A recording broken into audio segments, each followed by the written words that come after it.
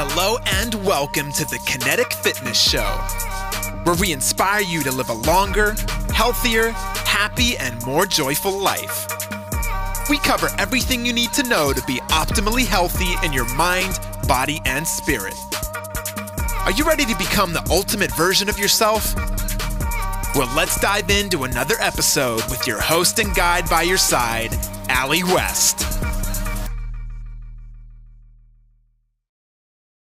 Yo, welcome to episode number 90 of the Kinetic Fitness Show podcast. Number 90, that is crazy. I can't believe it. We're only 10 episodes away from the big 100, from the century, from that 100th episode.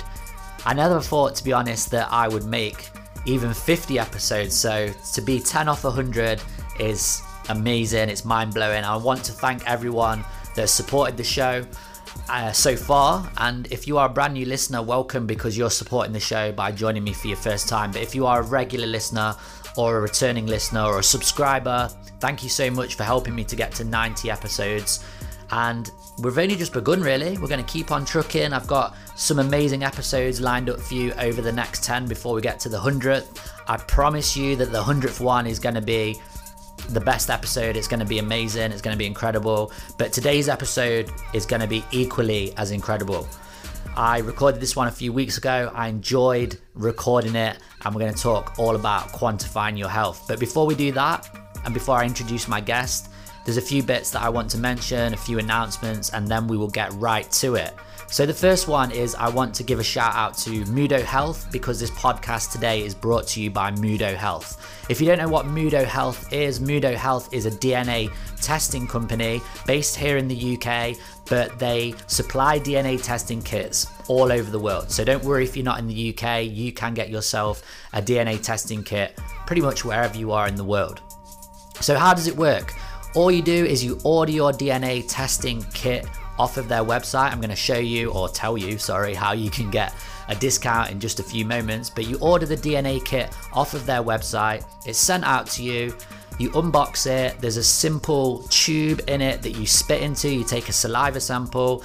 Then you put it in a sealed envelope, send it back to them via post. It's all safe, secure, hygienic, all of that kind of stuff. You send it back to them. And then within a few weeks, you will have a DNA report, a full genetic breakdown of your DNA with instructions, information, help on how you can become healthier. So this covers stuff like your athletic performance, your susceptibility to certain diseases and ailments, and what nutrition protocols you should be following as well. There's over 90 plus reports on the Mudo Health DNA report. This is all accessed in the palm of your hand on their amazing detailed app. There's so much information on the app, it is unreal. I had mine done a few months ago now, and it's really helped me to optimize my health. So if you want to get your hands on a DNA testing kit from Mudo Health, all you need to do is click the link in the description of this podcast, and when you get to checkout, when you order your DNA kit, just put in the code ALDNA. That's ALDNA. ALDNA, and you will get yourself a 20% discount off your first DNA testing kit. You only need to do it once because your DNA never changes. So get it done, get yourself a discount, and learn about your health in more detail, which is the deepest level. Your DNA never changes, you're born with it. Okay, that's that announcement. Just a few more announcements. The first thing is to subscribe to this podcast if you haven't done so already. Really simple. Hit that subscribe button and you'll be updated with all of my latest episodes. Secondly, if you are able to leave me a review, please do leave me a review. They help me out. They help me to grow, reach, and inspire more people. And I also love reading them as well. So please do leave me a review. The third thing is to simply share this podcast with your friends, family, colleagues, and loved ones.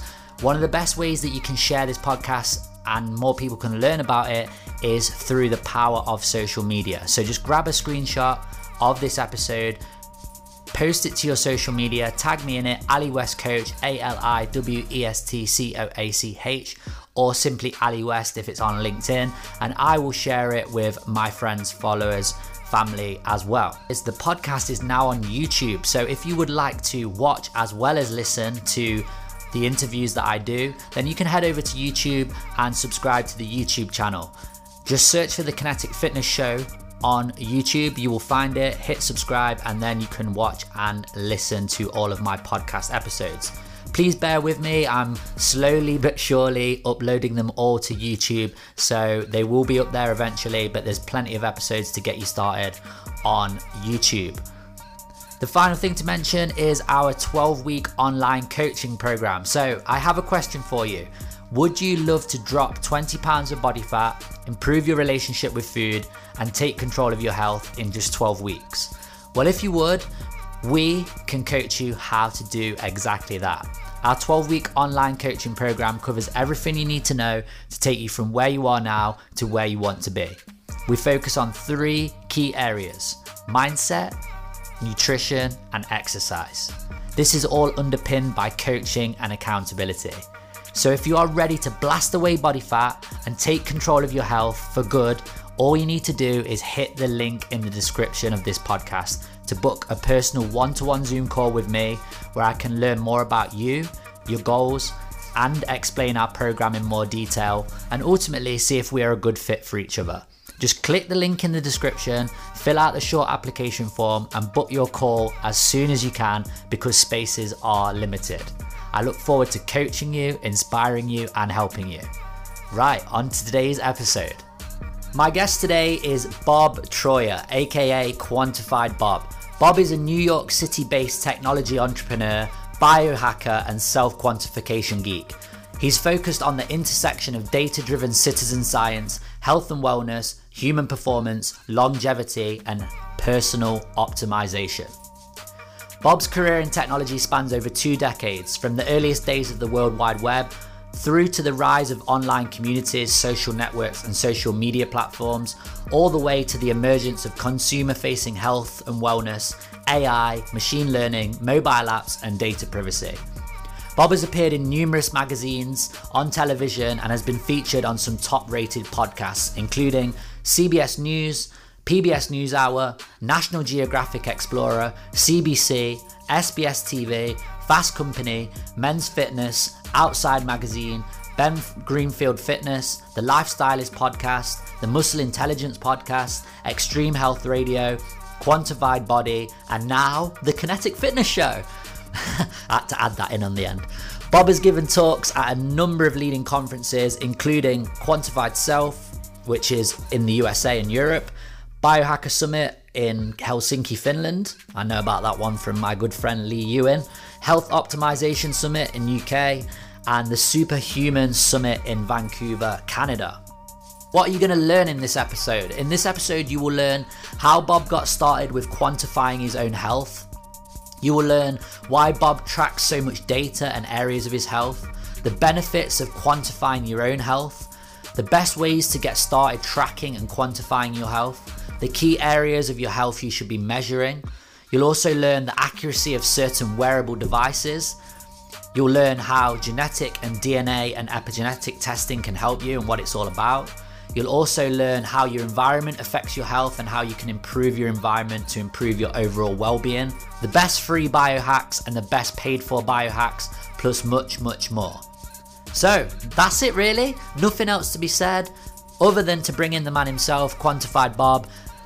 Let's do this. Episode 90 of the Kinetic Fitness Show with Bob Troia, aka Quantified Bob. Let's do it.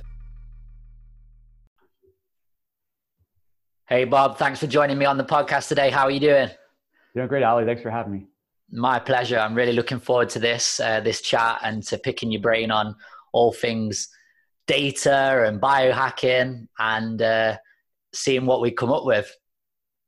Sounds great. Before we get started and before we maybe dig into some deeper topics, could you just give myself and the listeners and the viewers a little bit of a backstory about you, who you are, what you do, and we'll go from there? Sure. My name is Bob Troia. I'm a longtime technology entrepreneur, began my career as a software engineer and built some companies more in the digital marketing space. But I've always been into data and kind of uncovering insights about myself. So as in this biohacking community, a few years back, I started a blog just showing my own experiments and sharing some of my data called quantifiedbob.com. And so I kind of view biohacking as, it's so this premise about optimizing ourselves, and whether it's our mind and our bodies, et cetera. But I like to apply data and insights to it. I like to see what things move the needle for me, or what things work better or worse or not at all. And it's been, and I like sharing that with other people, just because I think people have to understand that we're all individuals, and what works for me may or may not work for you. It doesn't mean one's right or wrong. We just have to understand our individuality. Yeah, for sure. When did it all start then? What's the journey? When did you start really kind of analyzing your health and really biohacking and then gathering all of this data? What was the starting point? Well, the starting point was probably back when I was like a teenager. We didn't have the tools we have now, but I was doing a lot of sports, and it was all about athletic performance and trying, workouts and understanding what can increase some strength. I was a typical hard gainer, skinny teenager, and I was, doing American football, track and field, things like that.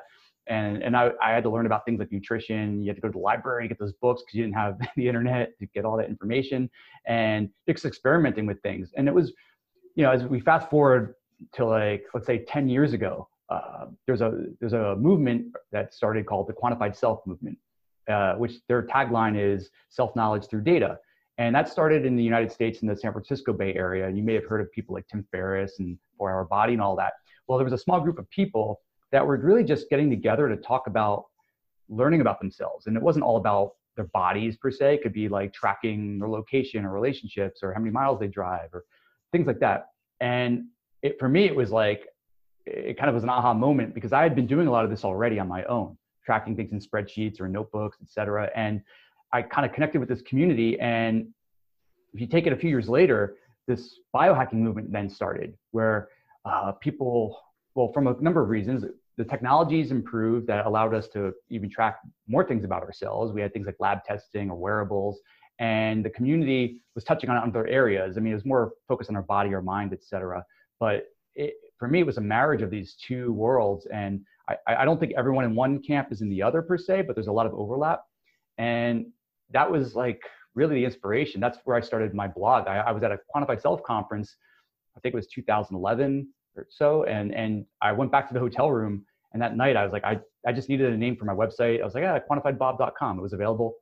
Set up a cheap blog, and wrote my first post. And that was really the beginning of it. And, ever since then, it's just been, it's been great just sharing this information, because it often, I get feedback from people that I've done something that maybe inspired them to try to replicate it. Or sometimes they've even improved on, they'll take an experiment I did and added in some other variables or figured out ways to do it better.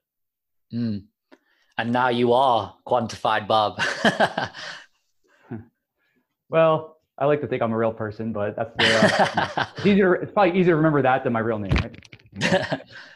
So you, from the reading I've done and reading your blogs and listening to some of the podcasts you've been on, watching your videos, etc., you literally like quantify and measure and track so many different areas of your health and well-being, and probably other areas of your life as well that you track and measure. So I think the question for me is like, why do you track so much, and why do you go into so much detail with the data? What's the reasoning behind it? Well, I mean, there's a few different reasons. The first is really just out of curiosity, learning about myself. I want to understand, just learn things about, it's like to gain an insight that you got some data point that you go, that's interesting. I never knew that about myself. And it could be something you're doing currently, or if you've collected data in the past. I've got a whole data warehouse that goes back, 10 years or so. I can uncover insights later that be like, that was an interesting, piece of information. Other folks will come at it from the standpoint of, you are trying to optimize something very specific. So you might say like, I sleep terribly, right? So you'll say, okay, let's figure out, first we'll figure out like, okay, we've verified you don't sleep well. Now, how, we can try to set up experiments that will say which things may or may not help improve whatever aspects of my sleep. That could be another area that people go into. And so like for me, originally it was all about athletic performance. And now as I've gotten older, it's really more into overall wellness, longevity, recovery, making sure that I can stay at peak performance for as long as possible. Then the third reason people often come into this is they're trying to fix something else. Like they might say like they've got a condition. A lot of people, like for me, I had a point, probably about 8 or 9 years ago where I was working out, I was running businesses, I was playing music in bands, but inside I was just exhausted, and I thought I was doing everything right. And so it was all about trying to uncover what was the source of why was I feeling the way I did. And, because I knew something was off.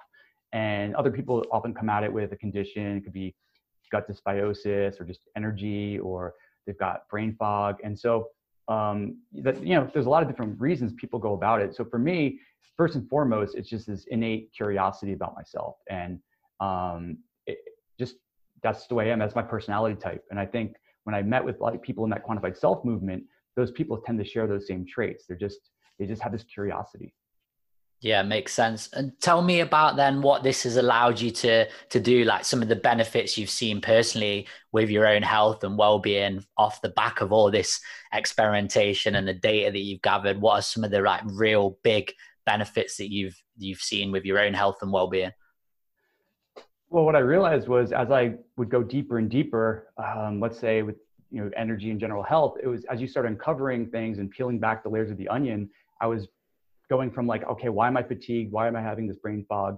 To understanding like, well, think about the way you're overtraining, you're not recovering. You also have issues with your diet. You have underlying conditions like unresolved, like infections, like may have had Lyme disease or Epstein-Barr virus.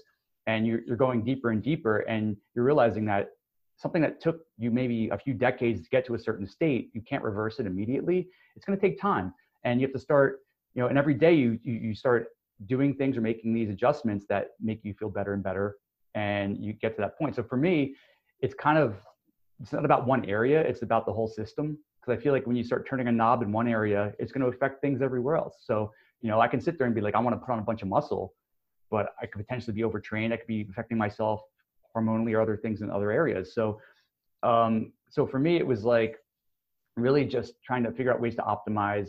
The main things people go for is like, okay, generally like your general health body, let's say like your muscle mass, strength, endurance, all that sort of athletic performance side. Then you've got sleep, which is super important because then you've got stress, which the average adult working in the real world is really dealing with those three things, right? And you're trying to balance all of those. So for me, it's really just been understanding all that. But as I got deeper, I was really getting more into the science. I mean, I read tons of research papers and studies, and looking at the data that so when someone posts an article about some study, you have to really understand the context. It might have been in like 10 rats in some lab in some controlled condition. You're like, does that mean humans can take this and live for 500 years? We won't know. And you could, it's because we won't know for 500 years. And so for me, it was building these layers. So when I first started tracking, it was very simple, like maybe early wearables, wear something that can track activity, sleep, et cetera. And then you start building layers of other data points. So you're not always collecting everything all the time. So like now I've been doing a lot with glucose monitoring and tracking my blood sugar and understanding all my trends, because actually type 2 diabetes is an issue that's worldwide. It's a largely lifestyle driven issue. But for me, it was also understanding like the effects of diet, exercise, sleep on that, because that is a proxy to a lot of things. And, there are times you want these quick, spikes in blood sugar, but it's all about metabolic health now. And so I view this as like a key, like if I'm going to, start saying, okay, if I'm tracking 100 things, if I only have to track a few things, what can we knock away that gets us a pretty good approximation of where we're at? And that's where we're going, right? We want this sort of check engine light that just says, today you need to take it easy. Long term, you're going in this bad direction. We need to make these changes now. Versus something springs up on you in 20 years that you didn't know about. But and we've got all sorts of new devices and lab testing and things that are coming out now to let us understand. We could do a full genome sequence now with our entire, something that cost like $1 million just a few years ago is now just a few hundred US dollars, which is pretty amazing, Yeah. Do you think then, Bob, that it's best, or would you recommend to people just to maybe take one area and start tracking one area and then start layering on top of that, or maybe taking multiple sections of their health and doing them all at the same time? What do you think is the best route for most people? Well, a common problem I see is, especially with the more driven people, the A types, they're like, okay, I want to get healthy. Tell me what I need to buy, what I need to use. I'll buy everything. Money's no object. And they buy all this equipment and they're tracking all this stuff, but they're like And they overwhelmed. don't use it. Well, it becomes overwhelming. They're like, I've got all this information, and they're like, they're going to be like, well, this thing's telling me I don't sleep well. I already knew that. So I think for a lot of people, it's about starting very simple, and not everyone's a data scientist. So you have to also keep that in mind. Like, not everybody wants to go in and like really mine through the data. So a lot of the tools that are out there, they're starting to surface some insights for you. So like, a lot of the wearables now, it's less about the hardware that you're wearing on your wrist, whether it's like the Oura Ring or the BioStrap or the Fitbit. It's more about, they take that information and they can give you back some things that might say, like, on a very simple level, it might be like, hey, if you adjust your sleep to go to bed an hour earlier, see if that affects your quality of sleep, or go for, don't eat this late night meal because that's going to keep your metabolism elevated. Or someone else might have just other issues related to like stress, or they're overtrained. So I think you can start very simple. And I think a lot of the popular wearables out there, just starting with one, just understand that you have to look at the trends, not like one data point, because there's a lot of user error. Like I have this Oura Ring, if I spin it around my finger at night, or if my arm falls asleep, you're going to lose, the data is going to be a little bit wrong. So you have to look at the context of that and not go, oh my God, I didn't sleep at all last night. You have to, because people get obsessed looking at that data and then they start worrying. And but you have to, and so they're worrying, but they have to understand the context of why they're worrying. Maybe the data wasn't correct, then, you have to be okay. And I know for coaches, like some people just want a coach to say to them, they want to be monitored or whatever and say, hey, Bob, things are looking good, keep it up. Or, or say like, hey, you know what? Try to not, have that last drink on Friday night, and, you'll probably improve your sleep quality over the weekend. So I think, God, sorry. No, I was gonna say that it's all about starting simple, like you were saying. It's I think what I'll tag on the end of that as well is that, and you kind of said it, but it's a lot of people track, don't they, and measure, but they don't act upon the measurements. So they're getting this data and they're downloading it and they're looking at it, but then they don't make any kind of relevant changes or take any action to work on that data. And then secondly, you mentioned it about almost getting obsessed with it, that is, yes, it's good to look at the data and analyze it and have it as part of your life so you can work around that data, but don't get overly obsessed with it or overwhelmed with it, because that can have sometimes a negative effect. Exactly. Yeah. And like I said, it depends on everyone's level of, if someone's really just into the data and you're trying to like uncover insights, that's a very different sort of thing. Like, then you're saying, okay, it's my data says I get no REM, dream state sleep. I can't believe this. What do I have to do? What supplements do I have to take?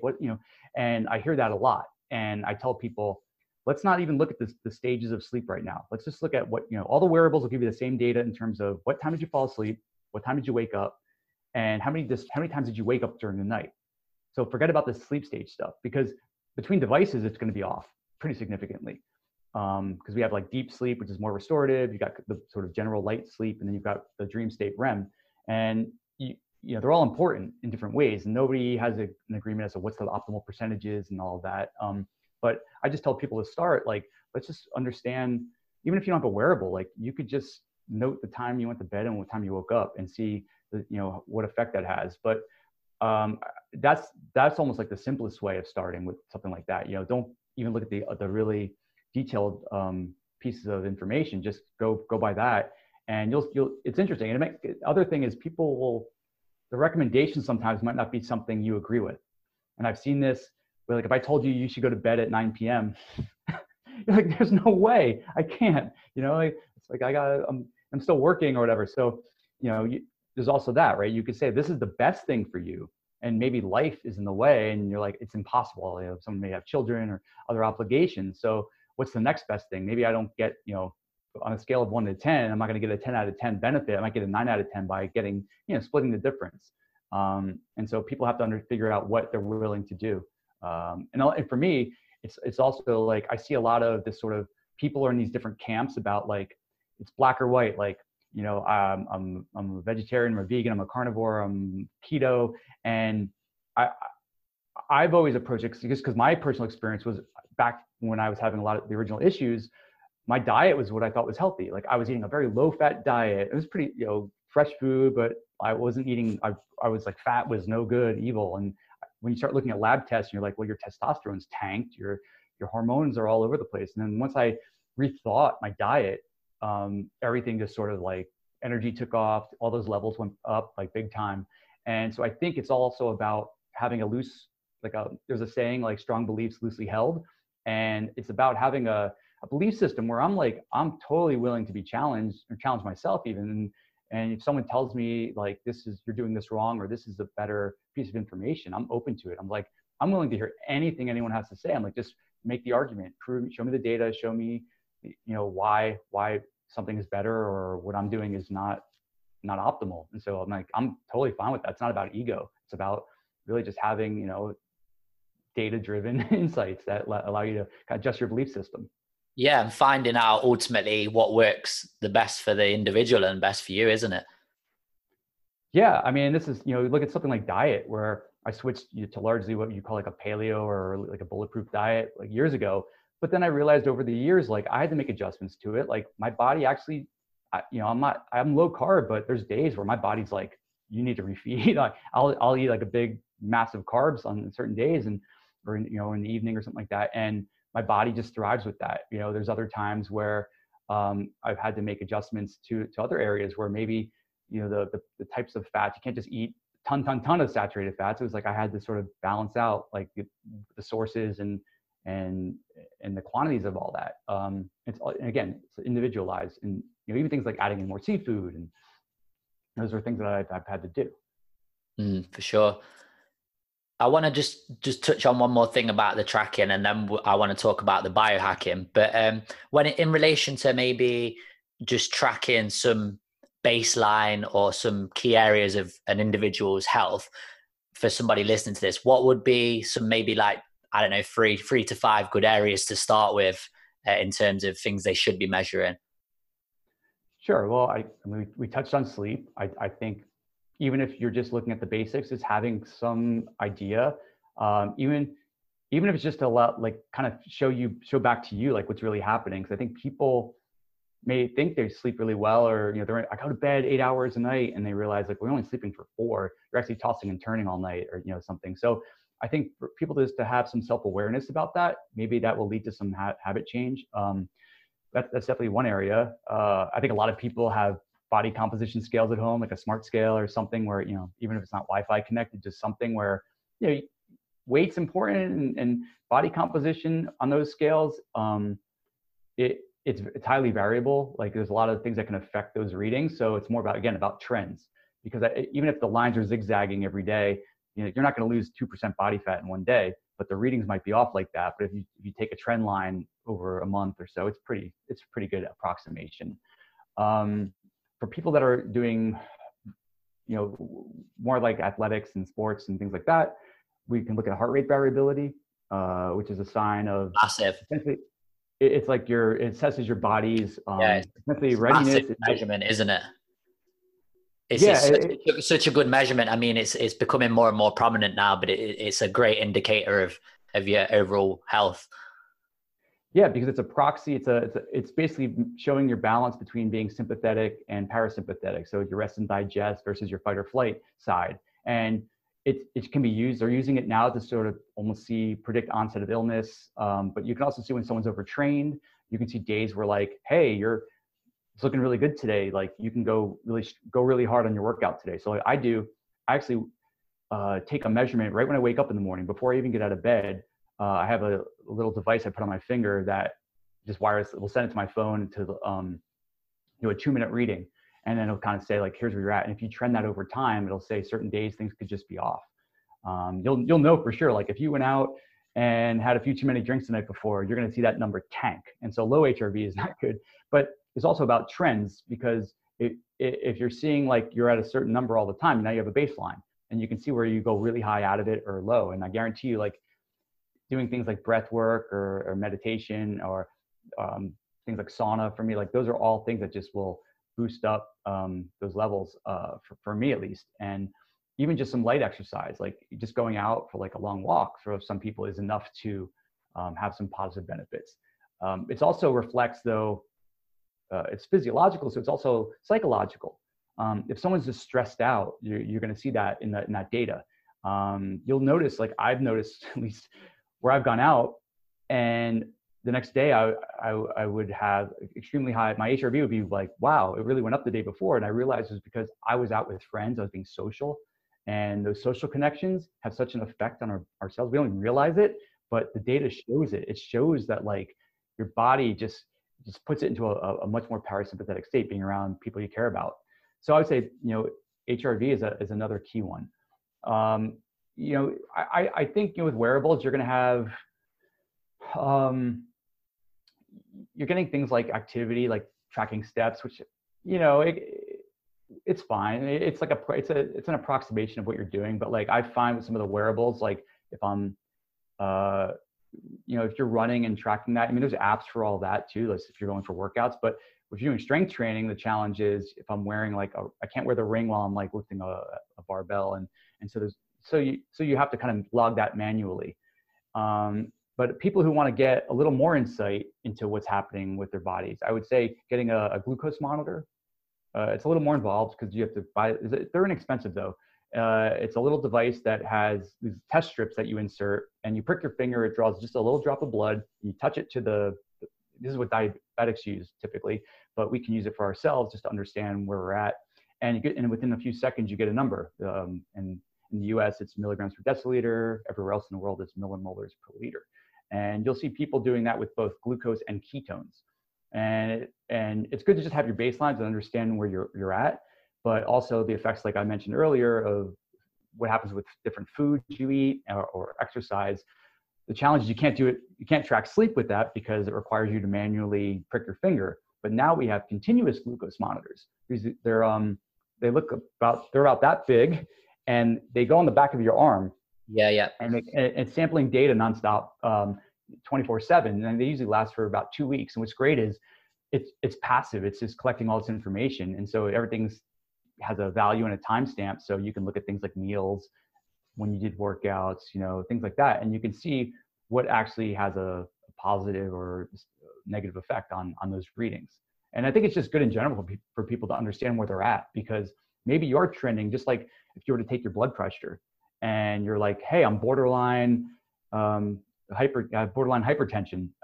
There's things you can start doing now to reverse that. It's not like it's too late. So I think some people that might think they're relatively healthy start wearing a continuous glucose monitor, and they start seeing like, whoa, my levels are actually not near where they need to be.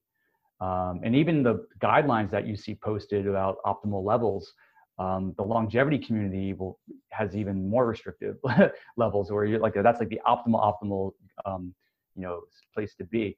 So I mean, that's something where like, you don't have to do that all the time.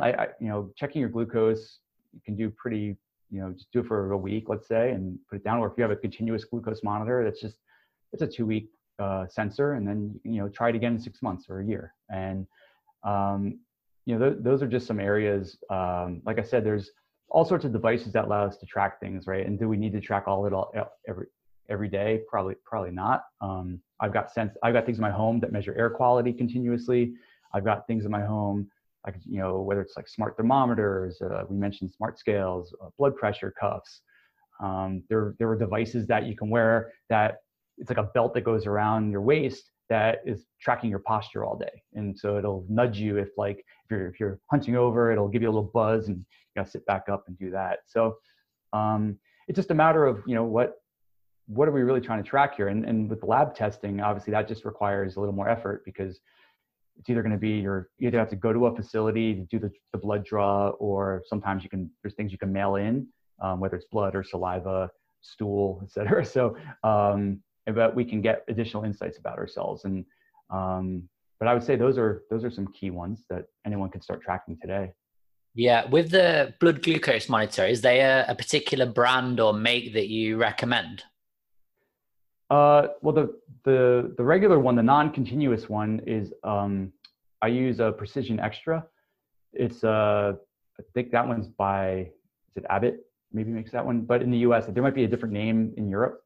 But there's also a company called Keto Mojo that makes and so I like these the Precision Extra and the Keto Mojo, because I like those because they accept both glucose and ketone strips, so you can do both measurements with them. And for continuous glucose monitors, I use a device called the Freestyle Libra, and I believe in Europe you can get them, or at least it used to be, you can get them in Europe over the counter without a prescription. In the United States, you have to get a doctor prescription in order to get them. But I don't think everyone has to go right to the continuous glucose monitor. I mean, some doctors are actually liking it because now they can remote monitor now and look at people. But I think for people who are just like looking at, behavior, you can take a single data point, like eat a meal, take one, before the meal, take one 30 minutes later, an hour and a half later, and you can like compare foods to each other, meals to each other. But yeah, those are the popular ones that you see out there. And on the relation to some of the wearable tech, what have you found in terms of accuracy? Like, how accurate are these? I bet it's probably a question you get asked quite a lot, but how accurate are these wearables? So stuff like Fitbit or Whoop, etc. How accurate are they? Well, I mean, it all comes down to two things. One are the claims the companies are making about the accuracy compared to gold standards. So if you're a device that tracks sleep, unless you compare it to a sleep lab study where they basically said, we have the actual sleep lab gold standard data, we compare it to what our subjects did when they came in here, what's the accuracy? I would say they're generally pretty good. I think sleep tracking is the toughest one, especially sleep stage tracking. I think that's the area they're just the most inaccurate. When I say inaccurate, I'm not saying you're getting bad data, but it's like, let's call it 65% accurate. I'm going to throw a number out there. It might be wrong, but I know it's not 100% accurate or 95% accurate. And so we have to look at our accuracy versus precision. So as long as something, so like, let's take steps. I have three devices on that will all track my steps, and I get completely different values every day from them, right? But if you look at them and you trend them over time, they're off by the same amount every day. So if I increase my steps by 20%, they're all going to reflect that. So that to me is really important. That's the important number, is that the trends are consistent. I do find things correlate, like the Oura Ring and the BioStrap both track HRV while you're sleeping overnight, because these signals can be very noisy if you're moving, and when you're sleeping, since you're not really, hopefully not tossing and turning a lot, they can try to extract the HRV signal off the finger or wrist. And those devices are pretty close in terms of what the numbers are for that. For sleep though, I think the best devices for sleep tracking are going to be EEG based. Typically you wear a thing, it goes over your head, has a little sensor. So the EEG is actually measuring brain activity. You feel like a Muse headband, but one of the oldest sleep trackers was called the Zeo. And it's unfortunate because that was a great device that you wore around put it on your, like a headband, had a little sensor, and it would, because it looked at EEG signals, it could determine like it's brain activity will tell it what sleep state you're in. There's now a device called Dream, I think a Dream headband it's using that similar technology. Obviously the challenge is you're trading off the better accuracy of EEG with potentially more discomfort wearing it. So that may actually then negatively impact. So you're getting more accurate data, but you're having worse sleep quality. Yeah. I'm not saying one or the other. But I do think, with a lot of these devices too, as they get more users and more data, the algorithms will improve. So like even something like a Fitbit, even though it's looking at sleep data just using an accelerometer and heart rate, it doesn't have a temperature sensor. It can't figure out when the body's dropping temperature, but they have such a massive data that they can train that and use machine learning, et cetera, to like pull out a lot of insights. And that's the other thing, is like these devices are all using different sorts of sensors and different ways to track sleep, whether it's, a combination of movement and skin temperature and heart rate versus just movement, or just, have fewer sensors, or like the BioStrap can actually measure blood oxygen saturation. That's another thing we can talk about too, because I think especially given what's going on in the world right now with symptoms of COVID and things, like you're seeing when people are having the dropping blood oxygen saturation. And I think having a pulse oximeter at home, that's another inexpensive device that anyone could start tracking with, which, I I use that pretty regularly, because sometimes I'm actually using it while I train, because I'm trying to get myself to go from like super oxygenated states down to like super hypoxic, and actually I'm training my body to drop and then come back up really fast. So yeah, but in terms of accuracy, you know, a lot of these companies, I'm always asking for the studies, you know, and they'll say they've compared to gold standards, but unless it's third party, it just costs money, you know, for these companies for someone to do a third party study. There's been some in some university labs where they've done like a meta analysis, or they, you know, either looked at other devices or they try to do their own. I've heard about a couple of people that are in the process of putting together similar studies where they're going to go into a sleep lab and bring a bunch of devices with them and see how it all maps out. But again, there's device accuracy, which means are the sensors and the algorithms accurate versus did I put this on too loose? Is it backwards? Did my arm fall asleep overnight so it can't get any blood's not circulating in my finger? So you have to keep in mind that there's never going to be I don't think there's a perfect tracker. Like, that's why I'm wearing multiple ones right now, just because I like a second and third opinion, and I'm trying to understand, like, well, this, you know, maybe one is good at certain things and another one's better at certain things. And, you know, I don't want to wear all this stuff. Like, at some point I wish it was invisible. You put like a little patch on my arm and call it a day, and, you know, records all the information. Yeah, I guess that it goes back to what you said earlier, is it's just about looking at the trends and looking at the data over time, rather than just saying, oh my God, it's off one day or 2 days, I've not slept very well, or whatever the case may be. Is looking at those trends and using the same device and getting that data over time is really, really important. There's one thing I wanted to ask you about when you briefly touched on it, which was about like lab testing and stuff like that. So where do you stand on stuff like getting your DNA tested and your genetics and maybe epigenetics as well? What's your viewpoints on that? And have you had it done? Yeah, I've done it all.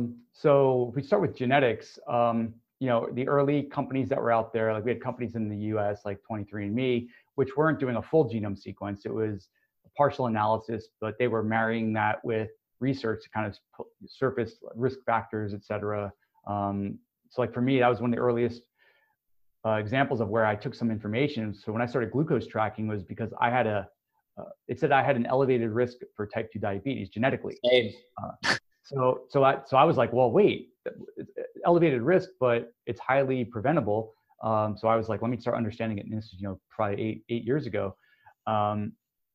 You know, whereas it doesn't mean you're going to get it. It just means like, and also like everyone's at high risk, because the percentage of people in the world who have type 2 diabetes is so high that everyone's already at like an elevated risk.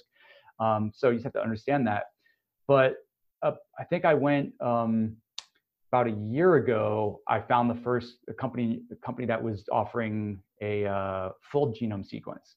So we're talking about like, and for me to get the data, they have to ship me a disk, like a hard drive, because it's like terabytes of data, because we went from like small, you know, what 23andMe does to like the full genome sequence, which means they don't even know, like it's a full genome sequence, but there's a lot of stuff in there that you can't, like, there's nothing to analyze yet. They're still figuring out what like a lot of these things are. So I would say, you know, for people that want to get, I mean, the thing is, once you get that genome sequence, it's like you've got the full sequence. You know, there are other elements you can latch on. You touched on like epigenetics and that type of analysis, where they're actually looking now at like pieces on the DNA that are these like methyl groups and that sort of thing. But I think for some people it's a vanity, not the genetic side, but when you get into things like biological age and the epigenetic stuff, they tell you you're this old, but you're chronologically this old, but you're biologically this old, whether it's telomere testing or these other things.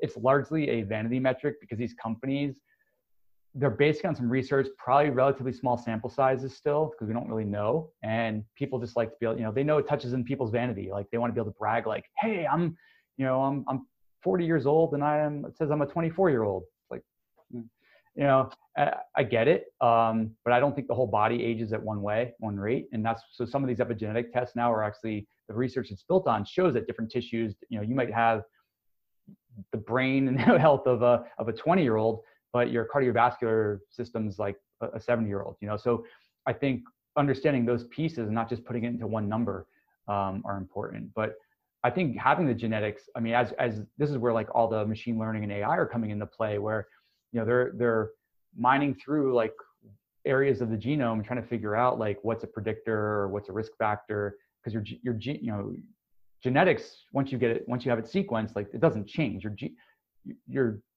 That's the blueprint you're given.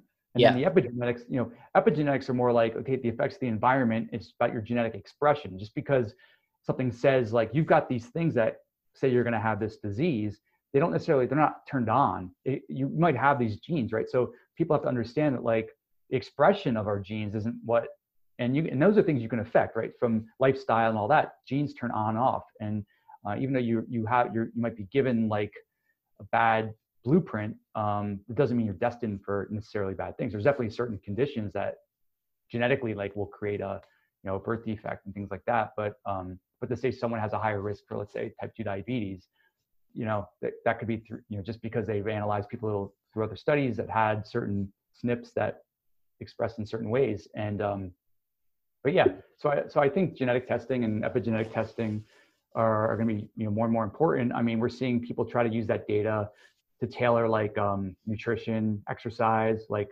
one of the things you can easily pull out of the genetic test do you have a sprinter's gene, right? Are you fast twitch, slow twitch? I happen to have one of each. So there's two different main like ones they look at. And like if you're an Olympic sprinter, you probably have these two of the fast twitch ones.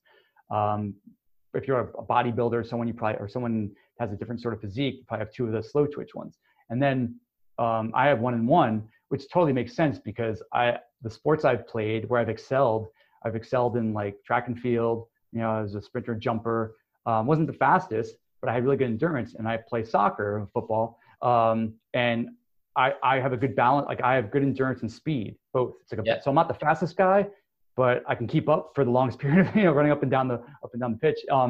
So you kind of learn that, you know, those are things that can tell you about people, or certain diet, like your body might respond certain ways to saturated fat that, you know, and I've used that to adjust some of my diet, you know, just understanding like I can't just put tons of butter in my coffee every day and just, you know, I eat a little bit, but then I have to balance it out with other types of fats or different ratios of carbohydrates, et cetera. So so you can do all sorts of things with that data. And that's why you're seeing these other companies come out that will provide services on top of that once you have that data. Yeah. I just recently had my DNA tested with a company here in the UK. They're called Mudo Health, and you get like 100+ reports off of your saliva sample.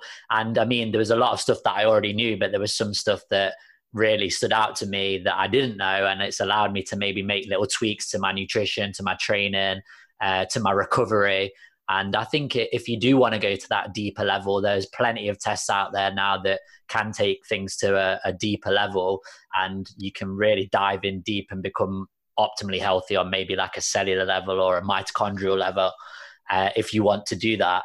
But what I've also found with the more testing I've done and the more measuring, probably the same as you, is you do start to see like patterns and trends, like, oh, this test told me this, but this one did as well. So it's interesting to do that and get that level of detail if you so wish to do so. Yeah, and especially like a genetic test, because you already know like that data is the same. It's not like there's two things reading the data at two different times. So they should, if there's a report that says, you know, you've got this whatever fast twitch gene, let's say, they should both have the same result because it's the same DNA. Your DNA is not changing. You know, that's one area. But with epigenetics, what's cool about that is it can show you like your existing burden of like exposure to air pollution, cigarette smoke, alcohol consumption, like it's how it's built up in your body over time and how it's actually created oxidative stress and damage. And we talked about mitochondrial health. I do think that's where you're going to get an extra layer of, because that's going to give you something that you can adjust over time. So if you took an epigenetic test and it says, you know, these things are okay, these things, you know, are off, and you make some changes 6 months to a year later, you retest, you might realize, look, you've lowered your burden of oxidative stress, your secondhand smoke, or maybe someone was a smoker, or alcohol exposure, et cetera, will have a positive or negative effect on them. Yeah, I mean, I think that the whole mitochondrial health is a huge thing, and I think it's where a lot of people are going, especially when it comes to longevity as well. The next thing I wanted to ask you about, Bob, was in relation to environment. So you've again touched on it briefly, but I've seen you speak and read a few of your blogs about the environment. So can you just like touch on what role the environment plays on our health and well-being, and maybe some simple kind of tips people can do to improve their environment, to improve their well-being? Sure. I think what we find, especially in the biohacking community, is everyone's like focusing on their bodies and whether it's food I put in or water I'm drinking, and but they're not really paying attention to the environment. Meaning, like, let's just take an example like air quality, and especially like whether it's the city they live in, or within their home, because we have different environments inside our home than we do outside. So you might have chemicals or cleaners under your sink in the kitchen or cleaning area, or furniture that's off gassing, and that stuff can all create issues. So we even talk about things like EMFs, and you hear about like 5G and all that, but let's just talk about what's happening in your home. So you can have bad wiring, you could have devices and tools and things in your home that are just creating these stressors on the body. And there's tools that can measure all these things. So there's meters to measure. You can go through your home and kind of just check where areas that maybe are high. I would say start in your bedroom, because the bedroom's kind of like you're going to spend a third of your life there. So if you're going to optimize anything, you want to optimize your bedroom. Should be like the the best, safest, cleanest place like in the world. So we're talking about air quality, meaning not just like adjusting for sleep and dialing temperature and humidity and all that, but like whether you've got particles in the air like dust, or if you have pets and dander and all that, or mold, or just any kind of chemicals, and even just having proper airflow. You may close the door in your bedroom and have the windows closed in your bedroom, and all of a sudden the oxygen levels will drop overnight, which will affect your sleep. So making sure you just got that all dialed in. We talk about water quality. If someone's drinking mineral spring water, that's it's probably a great place to start. But in our homes, even if someone's like, look, I don't drink water out of my kitchen faucet, tap water, but the shower uses the same water line. So if you're not filtering the water in your shower, your body's still absorbing all the same chemicals and everything that if you were to drink it. So you have to understand like where you're being exposed to those things. And like putting a filter in your shower is like a super inexpensive kind of optimization trick that will basically give rip all a lot of the chemicals out that are in there. But around air quality and the environment, again, I chose to live, like I live in New York City, and yeah, it's not, it's probably like not the best air quality and has issues, but because I made a decision to live here, I said, well, I'm going to optimize the areas I can. I can do that. But even if I can't optimize New York's environment, because it's New York City, the air is what it is. I even have like a personal air quality monitor that I can clip onto like a bag or carry it myself. And so what's been interesting was if I go around, let's say you run, you might want to pick a route that minimizes the exposure to car exhaust, to other things. So don't run by busy roads. And you'll see, like I happen to live near like a river, so there's a lot more airflow, and so you actually see the quality in those areas is just much better than just being like closer to a highway or certain. Should be pretty obvious, but you can use that to like just make your decisions in terms of where and how you exercise or time of day. Yeah. So what do you use maybe in your home to like clean the air? Do you use plants, or do you use like a dehumidifier or air purifier, or what kind of, or is it all of the above? So I have a few portable air filters. They're like HEPA-based filters, but they also sterilize. So I can just basically you kick them on, and within like 20 minutes to a half an hour, it'll basically filter through all the air and pull out the main stuff. About once I have an ozone generator that I will and you really don't want to be breathing in like ozone. It's very irritating to like the eyes and nose. So what I would do is, like, for example, my bedroom, maybe like once a month, it's a little ozone generator. It basically has a little stone that you bubble into water, and then the ozone comes out into the air. I'll run that in a room. I'll close the door, let it run for a few hours, and then I'll open all the windows, let everything vent out, and like the room will smell like kind of after a thunderstorm, that like clean, crisp smell. But it's more of like a sterilization, you know, if it's preventing mold, things like that. I think a lot of it is just even my like you probably see like these air units that we had installed. So those have the filters in there. You can actually, the ones that come with it are a certain diameter. You can replace those with a even finer one to help trap even smaller particles. And you can also they have small UV ultraviolet lights now you can put inside of these devices that, so now you're also, as the air is being circulated through, you're actually hitting things with ultraviolet light, which is a sterilization tool as well. So a lot of it for me is just kind of using those tools, you know, and getting outside, you know, trying to get as much fresh air as possible. So we were talking earlier before this about, you know, exercising outdoors and, you know, just finding those places. Like it's the summertime here still right now. And so I go to the beach as much as I can, just try to get out in nature a little bit, get out of the city when I can. But I do think, you know, just really making sure your home, you know, is really optimized for that, because if you can't control the world outside of you, try to make your home, you know, as good as it can be. Yeah, and I think it's a good point that you mentioned about like maybe the filter on the shower, and the fact that not all of these hacks or these pieces of technology are super expensive. They are inexpensive hacks and optimizations that we can make to our home and to our environment that don't have to cost the earth, which is going to lead me on to maybe probably my final question, because I'm conscious of time. And if I had to ask you, Bob, maybe like if you could only choose 3 biohacks that were free for the rest of your life, what would they be? And then 3 biohacks that actually cost money for the rest of your life, what would they be? I know that's quite a difficult question, but give it a shot. Sure.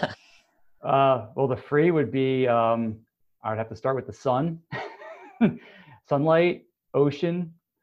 There's 2 of them. And I would probably say, you know, yeah, ocean, sun, fresh water. Those are like, I mean, honestly, I know that sounds really, you know, whatever, but I just think if we're nature, I mean, a lot of this biohacking stuff is all just about, we're trying to replace what we lost from nature, living 100%. In a modern world.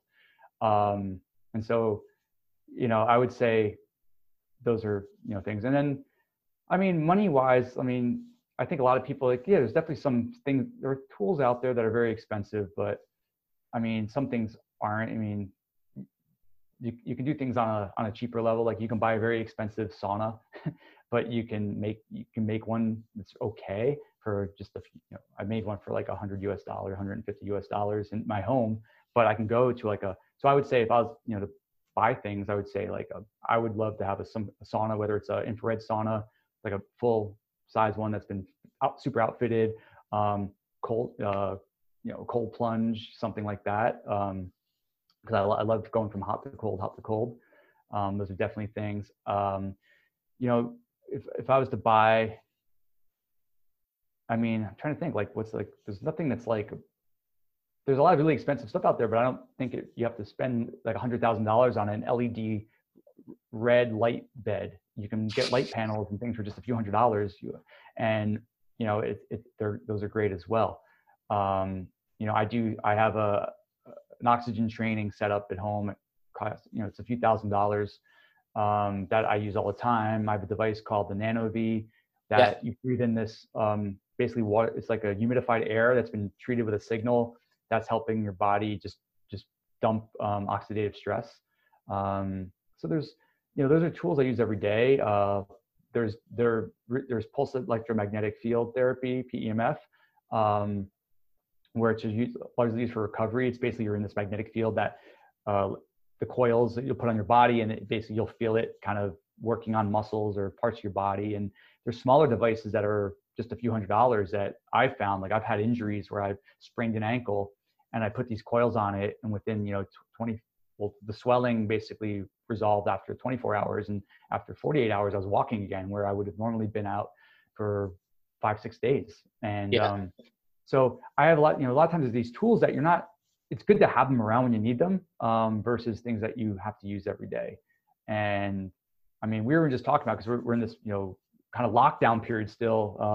Gyms are opening, we were saying earlier, but I think when I was working out at home, I was having to find alternative ways of doing some of the training where I didn't have access to some of the tools and equipment. And those tools, I was still having good results, and I was finding relatively inexpensive ways to do things with body weight training and banded work and all of that. So I think, biohacking doesn't have to be, there's certain equipment that, yes, you may have to go to a facility. Like, I'm not going to put a cryotherapy chamber in my home. Like, there's no point in doing that for me. But if there's a place in my neighborhood I can go to, and it costs me whatever, $60 to go do a session, or a float tank, let's say, I'll do that. It's because even if I do it 1,000 times, it's still cheaper than me having the device at home, and more people can use it.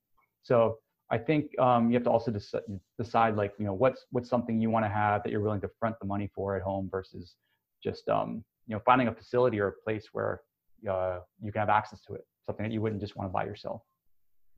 Yeah, it's interesting. You're not the first biohacker to come on the show. I've probably had like 5 or 6 other guys that are, in air quotes, biohackers on the show. And most of you have all said the same or similar stuff, that like some of the best biohacks are the free ones and the ones that are natural. So I love that. I mean, just even breath work. I mean, use your breath. I mean, you can do some crazy things. Like, I've had some crazy experiences just breathing. Oh, same. Yeah, I had Patrick McKeown on the show yesterday, who's the Oxygen Advantage guy.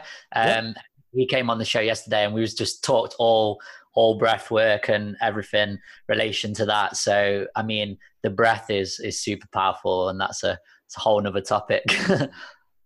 Totally.